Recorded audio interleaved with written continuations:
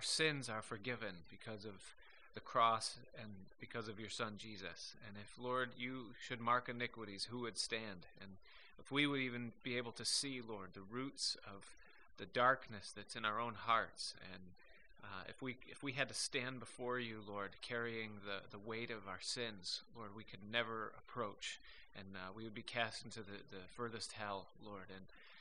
And Father, I know that for all of eternity, Lord, we'll never comprehend all that was done for us and the price that was paid for us to be forgiven completely.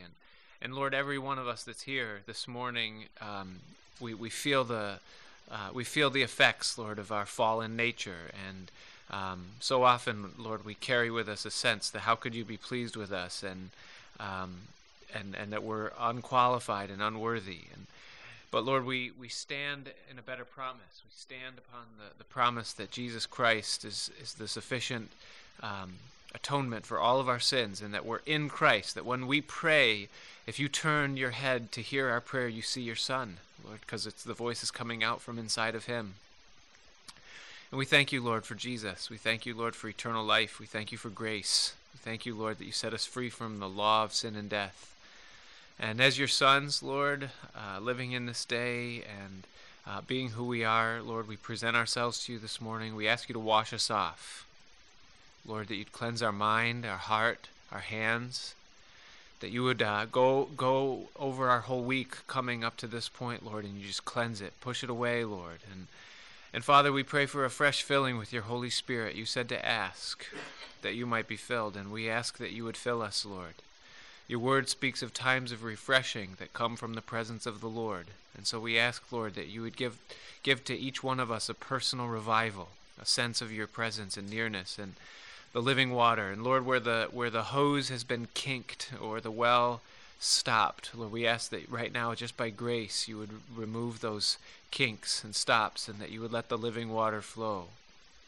And that, Lord, we would just be immersed in your goodness, in your presence, in your love, in your word this morning. And so, Lord, we commit ourselves to you afresh. We put each thing that's in our lives before you, Lord, every concern, and we ask you, Lord Jesus, that you would bless and fix and help in those things, that you'd continue to grow us. And we thank you, Father, for the promise that we have. So take our lives, and Lord, we commit to you the things that we'll hear this morning in the life of your servant Abraham. We pray that you'd bring them to life for us. You'd bring them into the modern world and bring them into the context of our experiences, that we might gain and profit, Lord, from what you've spoken. So help us, Lord, speak personally to each one of us this morning and take up our cause. And we ask these things in Jesus' name. Amen. Amen. Genesis 21.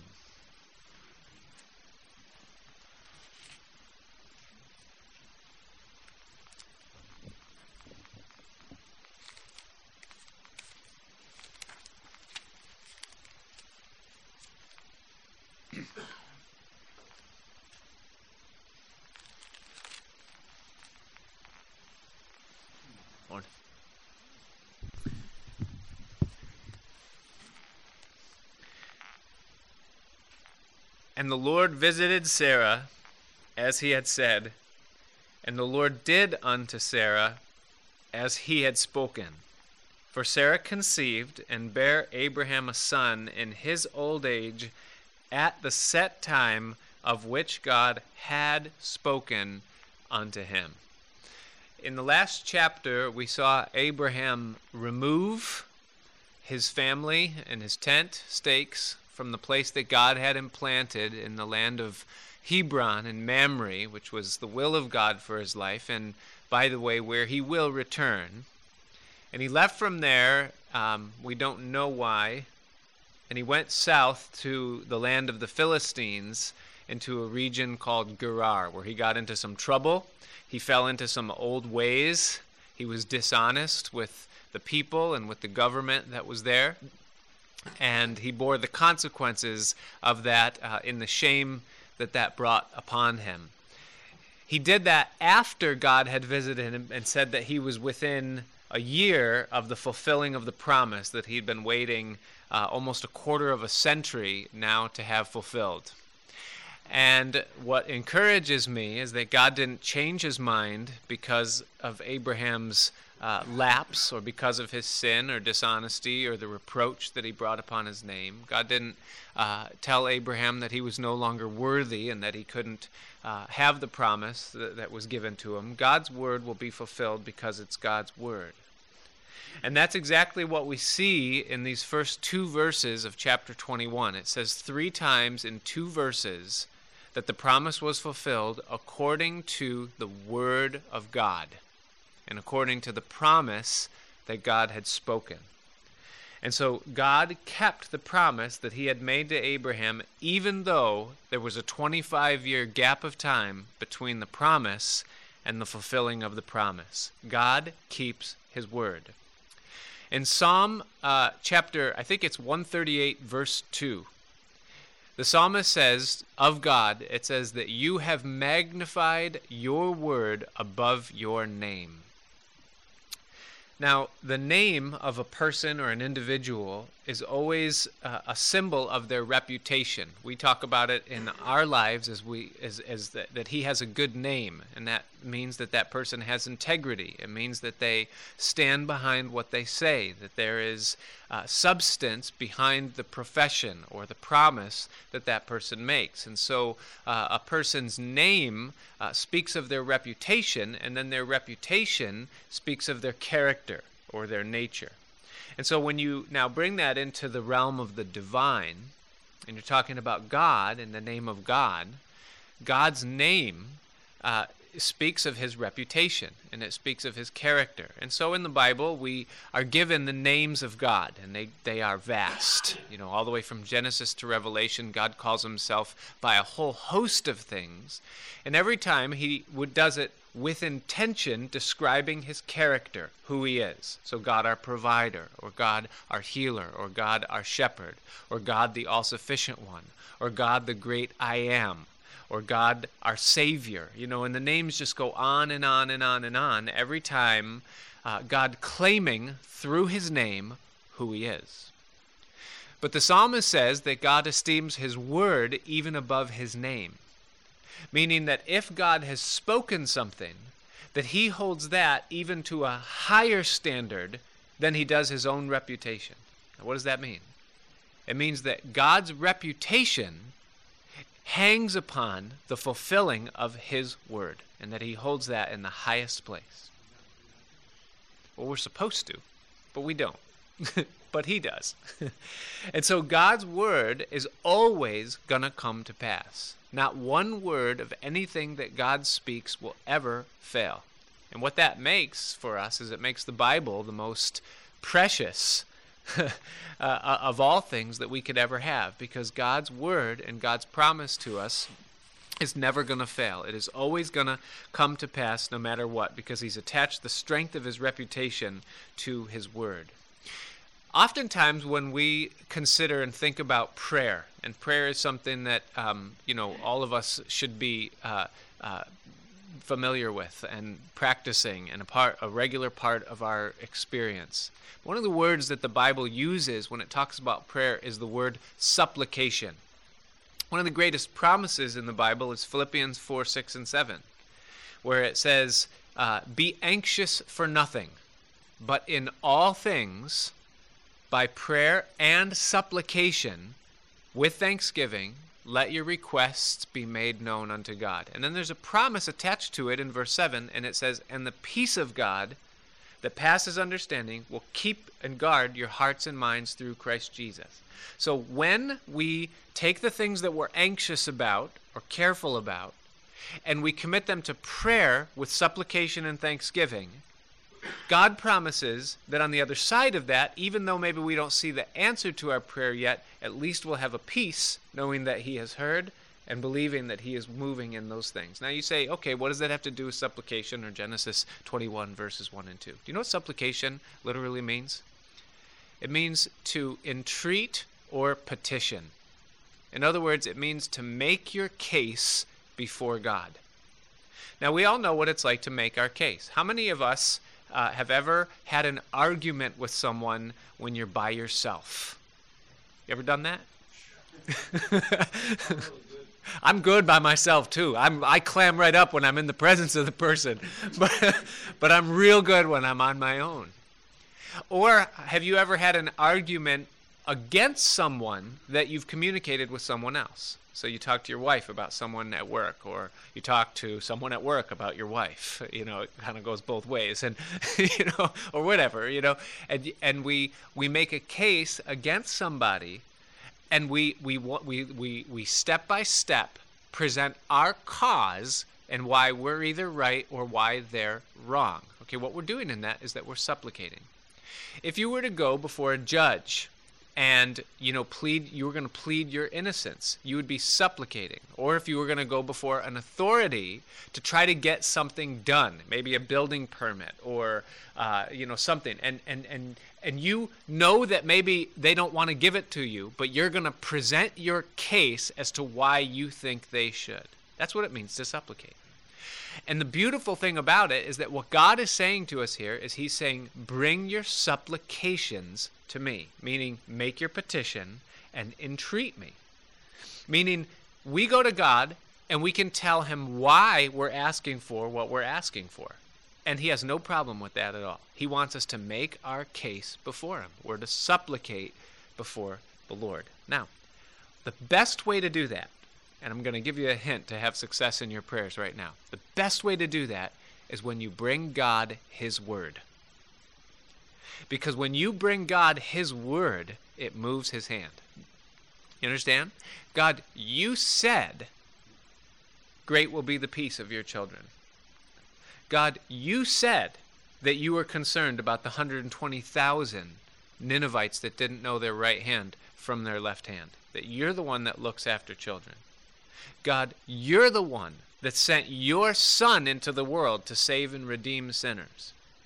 You haven't returned yet, and you're letting this wretchedness go on in this world because of salvation. So, Lord, why won't you save? You said, Lord, that this was your will. You said, Lord, that we're to be filled with the Holy Spirit of God. If you tell us to be filled and command it so, then will you not back it up by giving your Holy Spirit to those that ask? You said it, Lord. And promise by promise, we bring to God the things that he has said, and we ask him according to his word, with confidence that he has magnified his word above his name. Not one word will fail. And so we present our case.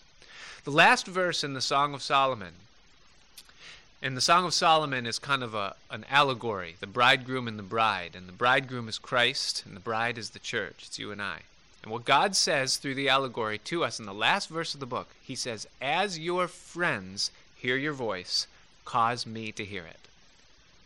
In other words, the same way that you would go to your friends and present your case, you bring it to God. Oftentimes in a counseling session, when someone comes to me and they have issues, my response to them, once they pour out their heart for 20 or 30 minutes and tell me the whole story from beginning to end, my first response is, have you gone to God and said to him what you just said to me? Exactly the way you said it. Yeah. That's step one.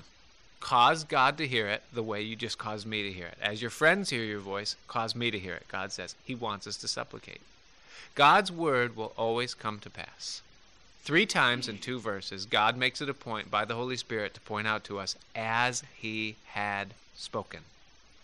Now, there's another side to that as we read on in verse 3 and 4. Notice what it says.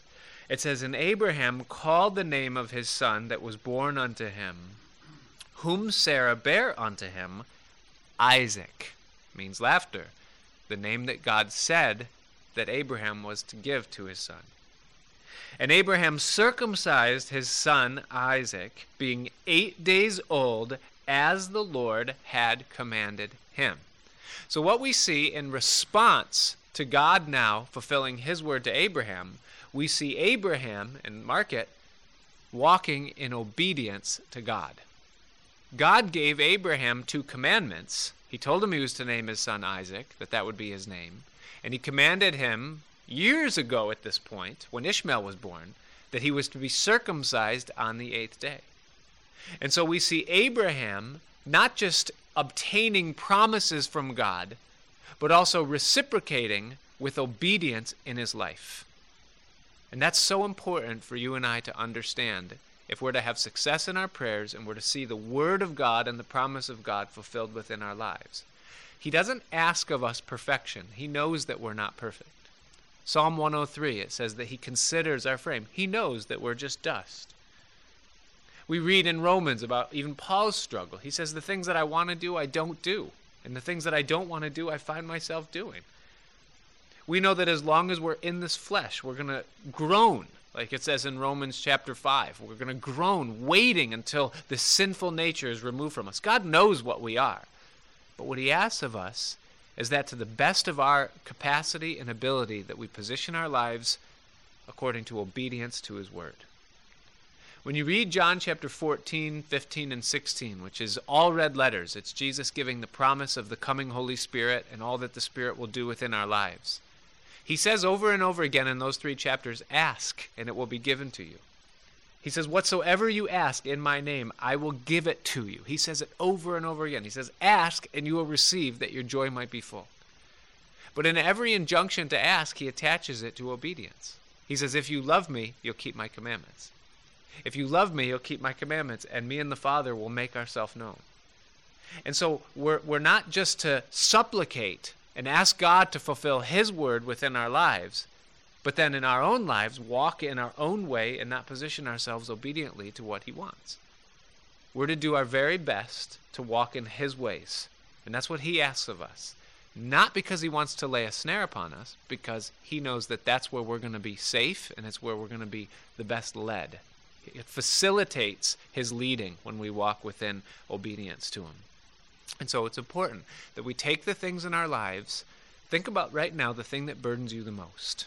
And every one of us always has a thing that burdens us the most. It's not always the same thing. It can change daily or several times in a day sometimes. But think about the thing that burdens you the most right now. What does God say that you're to do in the midst of that situation? You're in a marriage where you're having a hard time with your wife. You're having a hard time loving your wife. What does God say? He says, love your wife like Christ loved the church. So today, walk in obedience to that command. Find a way to do that, to practically obey. You're struggling maybe with an addiction or with a habit or with a desire for something that you know you're not supposed to have. So what does God say? He says, lay that at my feet at the foot of the cross. Plead the blood of Jesus Christ and ask for a broken chain, that those things would, and just walk through today in obedience to my word and lay it at the foot of the cross. Whatever it is that you struggle with right now, walk in obedience to that and wait upon the Lord as he moves to bring it to pass. Abraham walked in obedience.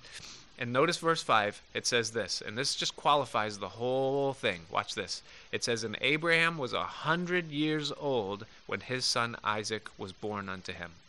And why does he say that here? Because we already knew it. He didn't have to say that. We already knew he was 99 when he received the promise and that it would be a year until the son was born. So why does it say it again? Is it redundant here? Here's why. Because it was absolutely impractical and scientifically impossible that Abraham at this point would have a son. It says that he was past the age. He was as good as dead, it says in Romans chapter 4. Sarah had already gone through menopause. She said it out of her own mouth. Scientific law made it impossible for this to happen. But do you know why it happened? Because the Word of God said it would.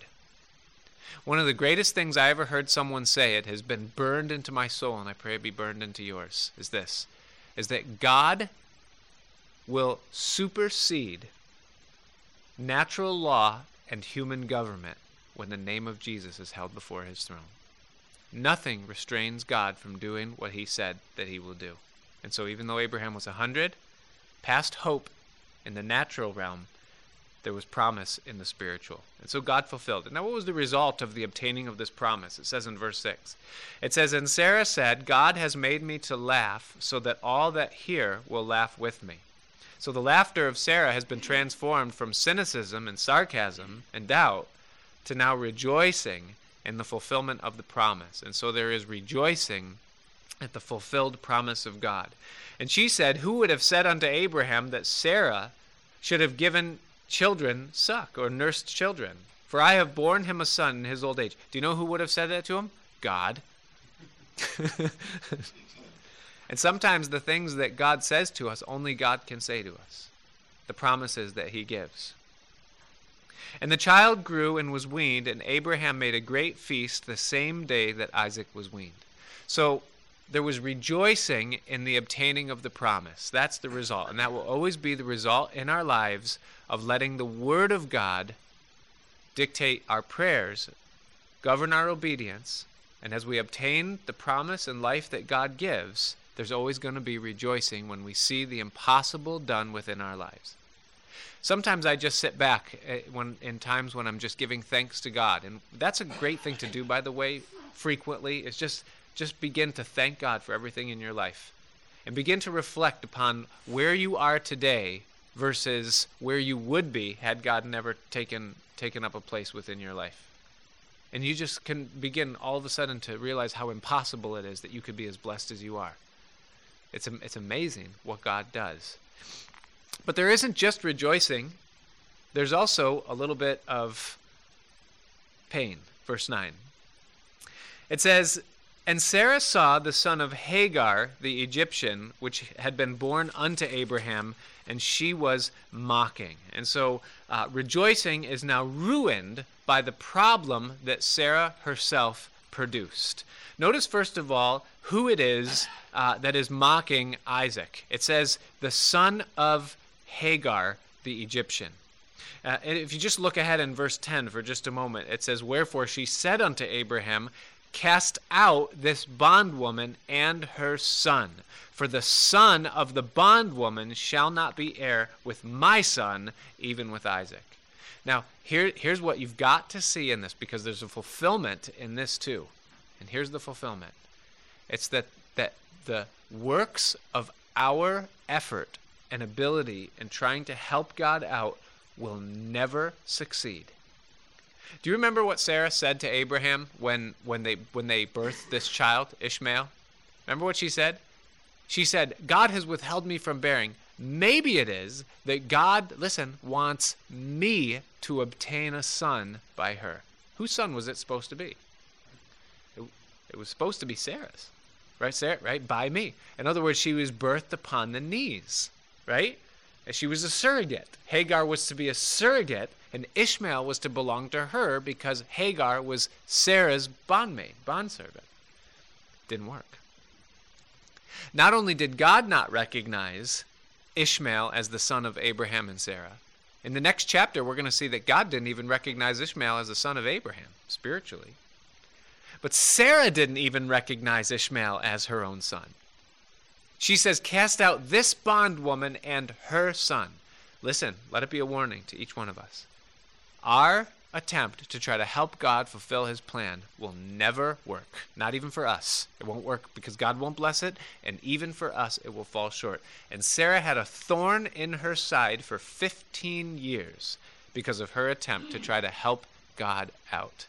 The son of the bondwoman, Ishmael. Notice that it tells us there also that Ishmael was mocking Isaac on the day that he was weaned.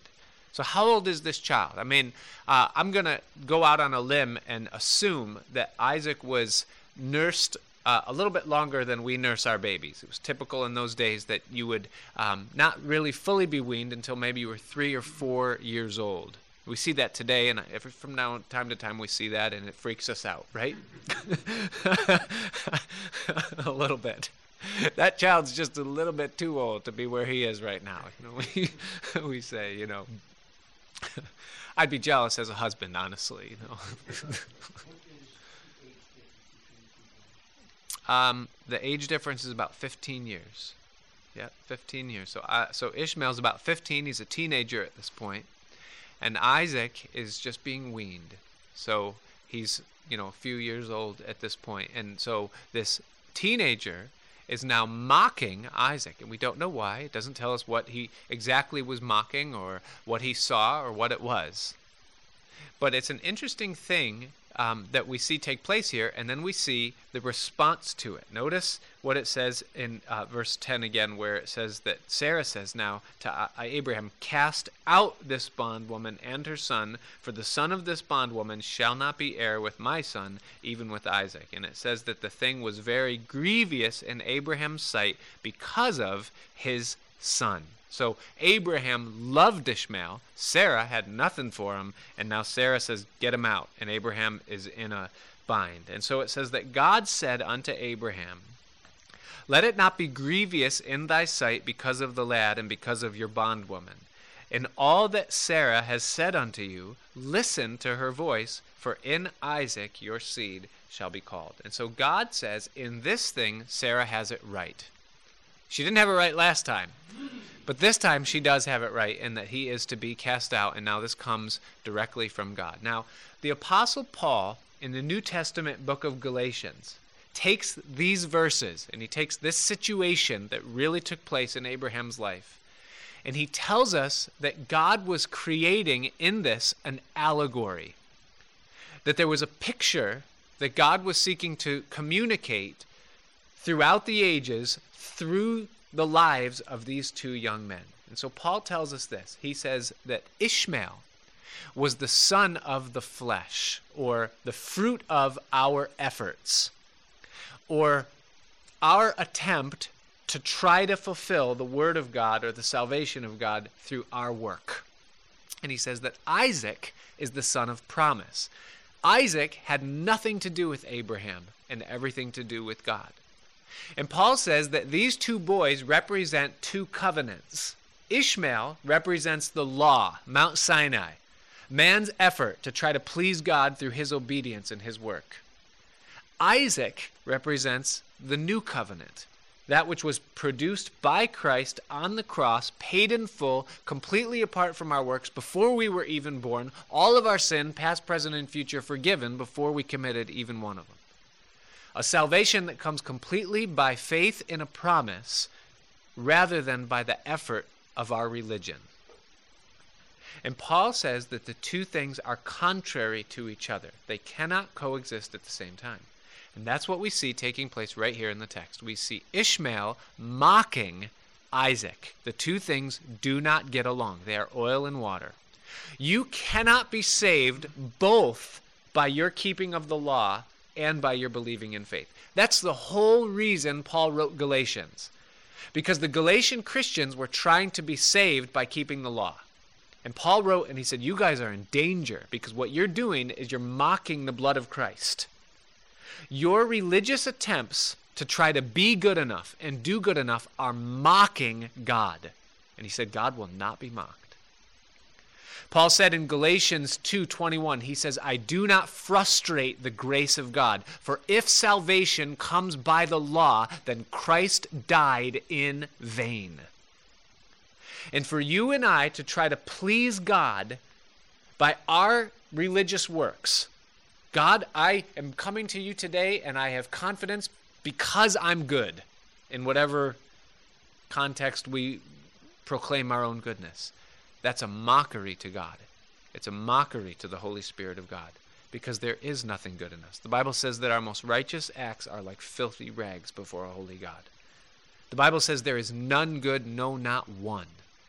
Romans 1 paints the picture of us perfectly. It says that the poison of snakes is under our tongues, that our feet are swift to shed blood, that destruction and misery are in our ways and in our paths. That's what we are. That's what we bring.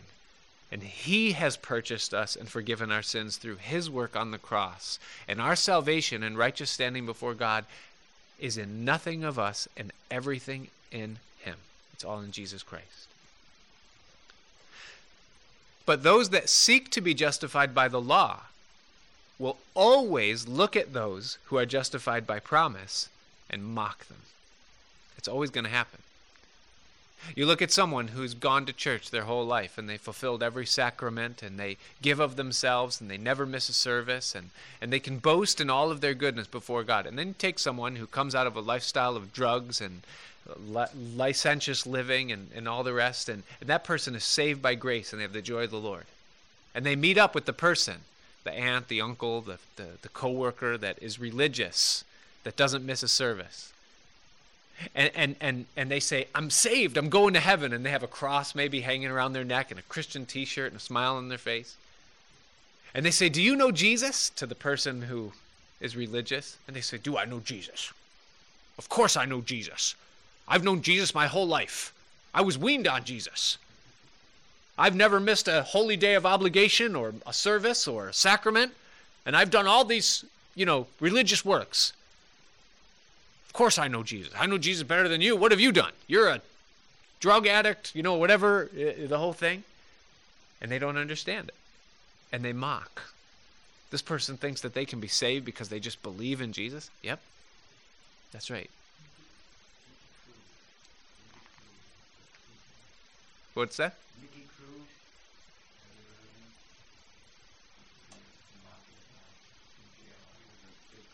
Okay.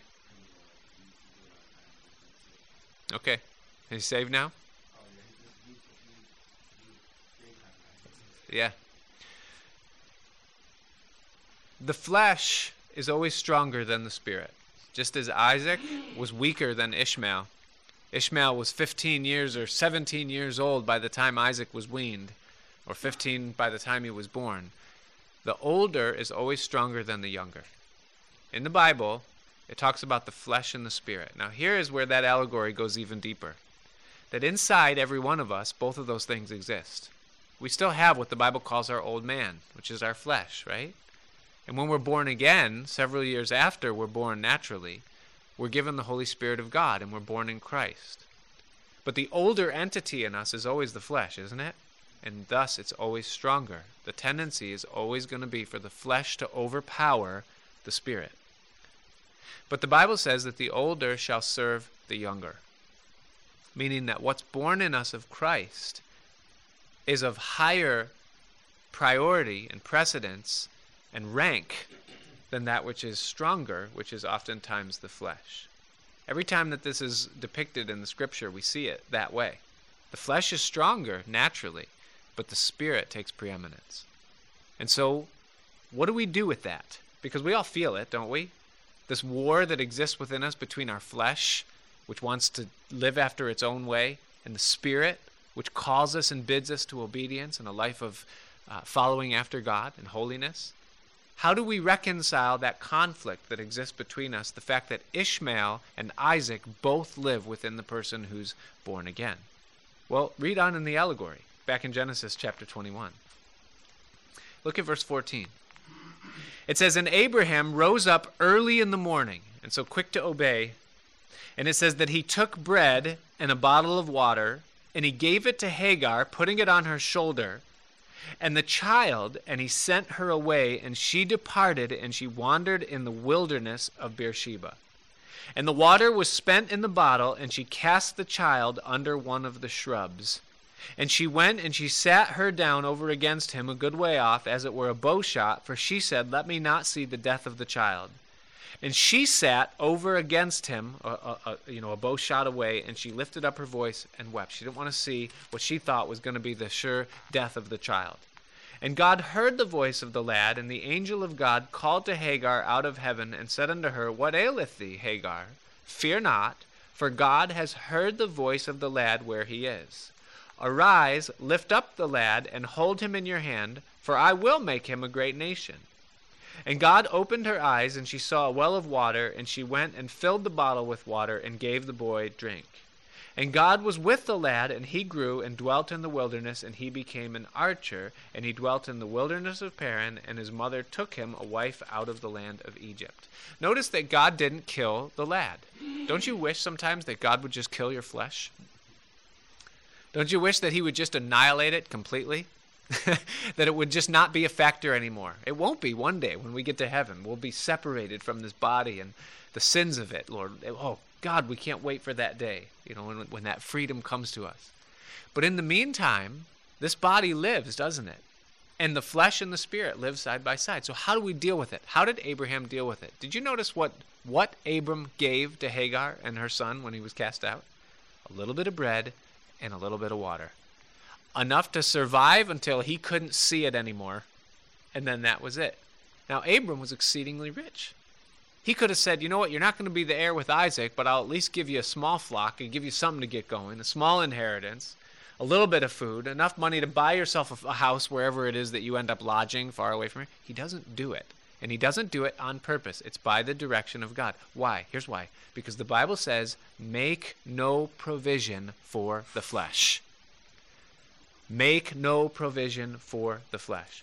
Do you realize that if you have both the flesh and the spirit living inside of you, that the one that you feed is going to be stronger than the other one? And if you feed your flesh and give yourself to the flesh and let the flesh have an inheritance with you, then your flesh is going to be strong and it's going to dominate. But if you feed your spirit and leave your flesh off, neglect your flesh, set it aside, bring it to the foot of the cross, and let Christ nail it to the cross there, then the spirit will dominate over the flesh. And that's the battle that each one of us has every day in this life. It's the battle of who am I going to feed? Am I going to give myself to the things of the flesh, or am I going to give myself to the things of the spirit? Both live side by side as long as we're on this planet. But we have the power to give the inheritance to one or to the other, and we're called by God to give it to the promise, not to our flesh. And so God allows these two to live side by side. Ishmael became the father of a chunk of, not all of, but a chunk of the Arab peoples, the people that, for the most part, dwell in the southern portion of the Arabian Peninsula, Saudi Arabia, Yemen, those countries that are down in there. Those descendants are still on the planet even to this day, and certainly they have been a thorn in the side of the children of Abraham ever since, side by side. The seed of Abraham and the seed of Ishmael still alive, same as it is inside of us. Read Galatians and pick up the rest of the allegory and how it applies to our walk with him. And so, lost my page. Verse 22, it says that it came to pass at that time that Abimelech and Phicol, the chief captain of his host, said unto Abram, so Abraham is still living in Gerar, in that southern region, saying, God is with you in all that you do. Now therefore swear unto me here by God that you will not deal falsely with me, nor with my son, nor with my son's son, but according to the kindness that I have done unto you, you shall do unto me and to the land wherein thou hast sojourned. And Abraham said, I will swear. Okay, so what we have now is we have this king Gerar and his chief general, this man named Phicol, and they come to Abraham and they talk to him about a covenant that they want to make with him. They say, listen, we want you to make a promise that you're going to not burn us and that you're not going to rip us off, and that in the future there's going to be peace between us. And the reason why he wants to make this covenant with Abraham is because he says, God is with you. That's what he recognized and saw. Now, the amazing thing about it is that Phicol and Abimelech are stronger than Abraham. We're going to see that in just a minute, because Abraham is going to come back and say, hey, your servants stole a well from me. They're more powerful than I am. And there's nothing that I can do about it. I dug the well, and they took it, and I'm defenseless against them. So Abimelech, Phicol are stronger than Abraham. But here's what they recognize. They recognize God is with you. And if God is with you, then we can't overcome you even if we're stronger than you. And that's important to understand. Because you say, my spirit, it seems so weak. And my flesh, it seems so strong. And my flesh steals things from my spirit all the time. And what am I to do about it? Listen, God is with you. He that is in you is greater than he that is in the world. That is your flesh. Therefore, the spirit will reign supreme at the last. And these pagan kings are afraid of Abraham because they see that God is with him. And they want to be on the right side of that because they know that in the end they can't overcome it. And so they seek a covenant and they say, look, we might be able to squash you, but we know that in future generations it's not so going to be. So make a covenant with us. And Abraham agrees to it. And so Abraham reproved then Abimelech because of a well of water which Abimelech's servants had violently taken away.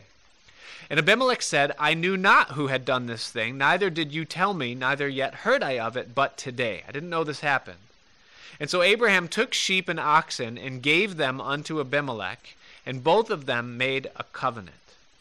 And Abraham set 7 ewe lambs of the flock by themselves. And Abimelech said unto Abraham, what mean these 7 ewe lambs which you have set up by themselves? And he said, "For these 7 ewe lambs shall you take of my hand, that they may be a witness unto me that I have digged this well." Abraham, in other words, saying, like, listen, I'm willing to put money on the line, show you that I'm the one who owns and who dug this well. And so wherefore he called that place Beersheba, because there they swear, both of them. It means the well of the oath, or well of the covenant. The flesh is always trying to stop up our well, isn't it? What did Jesus say? Jesus said on that great day of the feast, he said, "If any man thirst, let him come to me and drink. And out of his belly will flow torrents of living water." And it says, "This spake he of the Holy Spirit, who had not yet been given, because Jesus was not yet glorified." There is a well that springs up from the deepest part of what we are. It's the well of the Holy Spirit of God. And that's a well that belongs to us. It's a promise that we're entitled to ask of God that that well ever be flowing, and that the flow becomes stronger and stronger day by day within our life. But isn't it the sneaky flesh, the enemy, the traitor that lives within us, that's constantly doing things to steal that well, to quench it, to stop it up, promising us water that doesn't really satisfy, contrary to the water that God gives? And in the indulging of that water, we see the waters of God just shut down. In Jeremiah, God spoke through the prophet, and he said this. He said, "My people have committed 2 evils. He said, number 1 is that they have forsaken me, the fountain or the well of living water. And number 2, they've hewn themselves out cisterns, broken cisterns that cannot hold water." So God paints this picture before us of these 2 water sources. One is a well that springs up constantly, that satisfies, that never stops. And the other one is of a cistern that must be filled temporarily, but that leaks and can't hold water. And when you go to draw from it, after it has promised you something, it can produce nothing. And God says, you're missing out on life because you're seeking to find water in the wrong source. And so Abraham takes back the well that was taken from him, and he does it with a lamb. He brings a lamb, and he gains back the water that was rightfully his. And then notice his response to the whole thing, taking it in.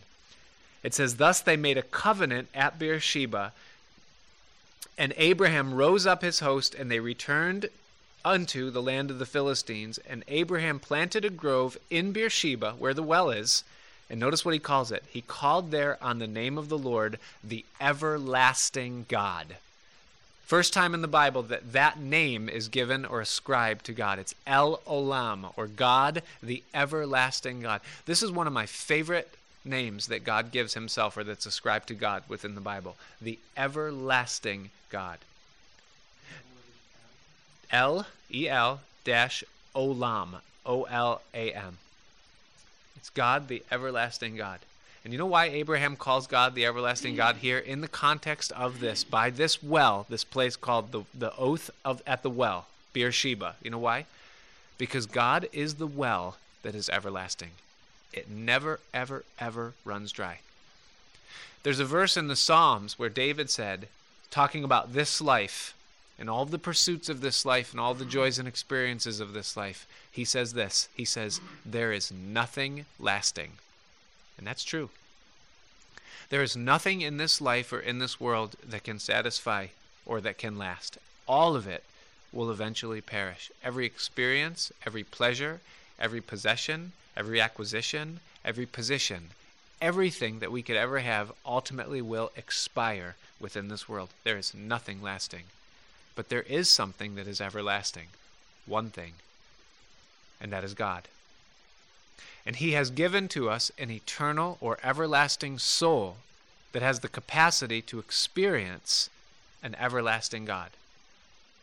And so wisdom says that no matter how weak my spirit might feel, or how strong my flesh might seem, it's in my best interest to live for the Spirit and not for the flesh.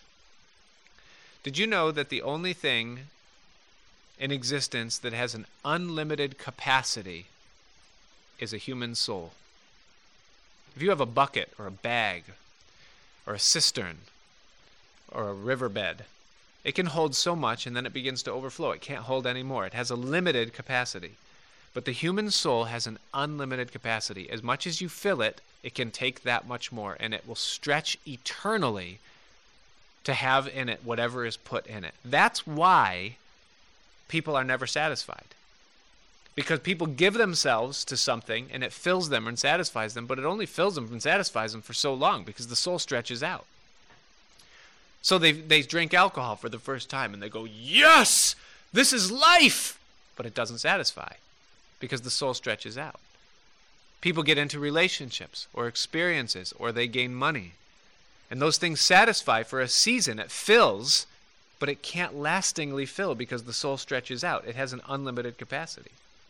That's why Solomon, who had as much money, as much women, as much wine, as much laughter, as much pleasure as he could ever want, still came to the end of it all, and he said, it's empty. There's nothing in it. Because the human soul was made to have an unlimited capacity. And did you know that there's only one thing in all of eternity that has an unlimited source? It's God. We were made to be in a relationship with God. That's what we're made for. And man will never ultimately find his satisfaction until he finds it in God alone. Because he's the only one that has the ability to fill an everlasting capacity. And he does. And Abraham realizes that as he takes in this whole scene, the birth of Isaac, and the casting out of Ishmael, the flesh, the strength of Gerar and Phicol versus the covenant of the Lamb and the well and the everlasting God. May he become for us, not just in our mind as we understand what the page says, but in our heart as we comprehend who he is, the everlasting God.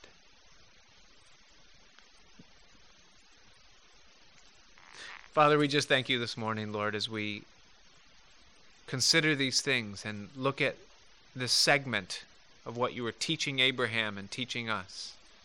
And we would pray, Lord Jesus, that you would become for us the everlasting well. That though, Lord, there be wells of water that have been taken from us by our own flesh, the thing that is stronger, we pray this morning, Lord, that you would rise up within us and that promise would take it back. The blood of the Lamb would remove that which quenches, and that you would return us, Lord, to our first love and to the source of life that's found only in you.